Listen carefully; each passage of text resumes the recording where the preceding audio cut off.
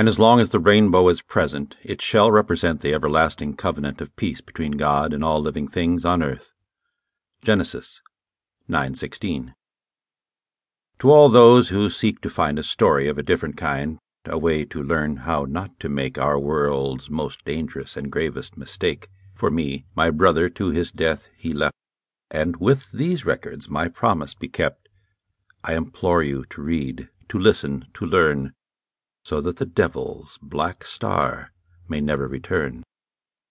Leviticus, Gadget, Magaba, one century or another, post-cataclysm. Prologue. Exodus, Magaba. Upon hearing this name, many people have speculated its meaning. Is it a fruit, or maybe a mineral? Is it the name of some far-off galaxy, or the scientific term for a kind of fish that dwells off the coast of some uncharted island? All acceptable guesses, but not one falls remotely close to being accurate. Exodus Magaba is a person, or at least he was, and he is the very reason there is life on this planet today. Where shall I begin? Perhaps I will start with the promise I made to X. To make a long story short, well, for now anyway, circumstances were dire on this particular day, with only a 50-50 chance of survival. Or so I thought. "I need you to help me," X had said. "You're crazy," I shouted. "If you ascend now, everything you've sacrificed in this war will have been for nothing. Do you even realize what it is you're asking me to do?" "I can't let it end like this." "No, it doesn't always have to be you. You don't always have to be the hero."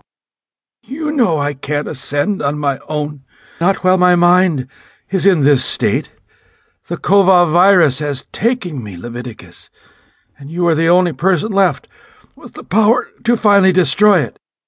"No," I said, shaking my head. "I won't do it." X silently took my hand in his.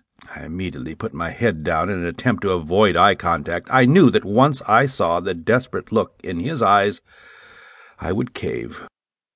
This tactic proved futile, however, for X used his other hand to gently lift my head up by the quivering chin attached to it.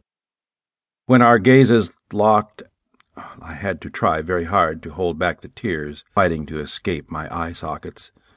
"I've never asked you for anything," he said. X let a moment pass before he continued with a slight smile on his shallow, sunken face. "I can't believe you're actually taller than me now." "Don't you dare make me smile," I snapped. "There's nothing funny about you dying." X's smile faded rather quickly. "When what must be done is done, I will have been set free, and so will Jared. I can't let him do this alone, Leviticus. Regardless of what he's done, he's my best friend. His soul is not yet at peace. Well, he needs me." "I'm your brother," I countered violently, breaking free of X's grasp. "I need you." "I know you do," X pleaded. "And I need you too, but—" "That's Bach. You need Jared. Your friendship with him has always been more important to you than your relationship with me." X was hurt deeply. "Is that what you think?" he asked. "You think that I care more for my friend than I do for my little brother?" "I'm not doing it," I insisted. "Don't change the subject," X shouted, growing steadily angrier with each breath. "Answer me! Is that what you think?" I remember staring at my big brother for quite some time before answering, "No," and it hurt. The vibrant, happy face I knew my entire life was long gone, and in its place was the very visage of sorrow.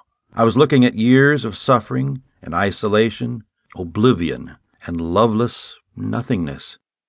My brother had always glowed with life. Now all I saw before me was living death. Just where had Exodus Magaba gone?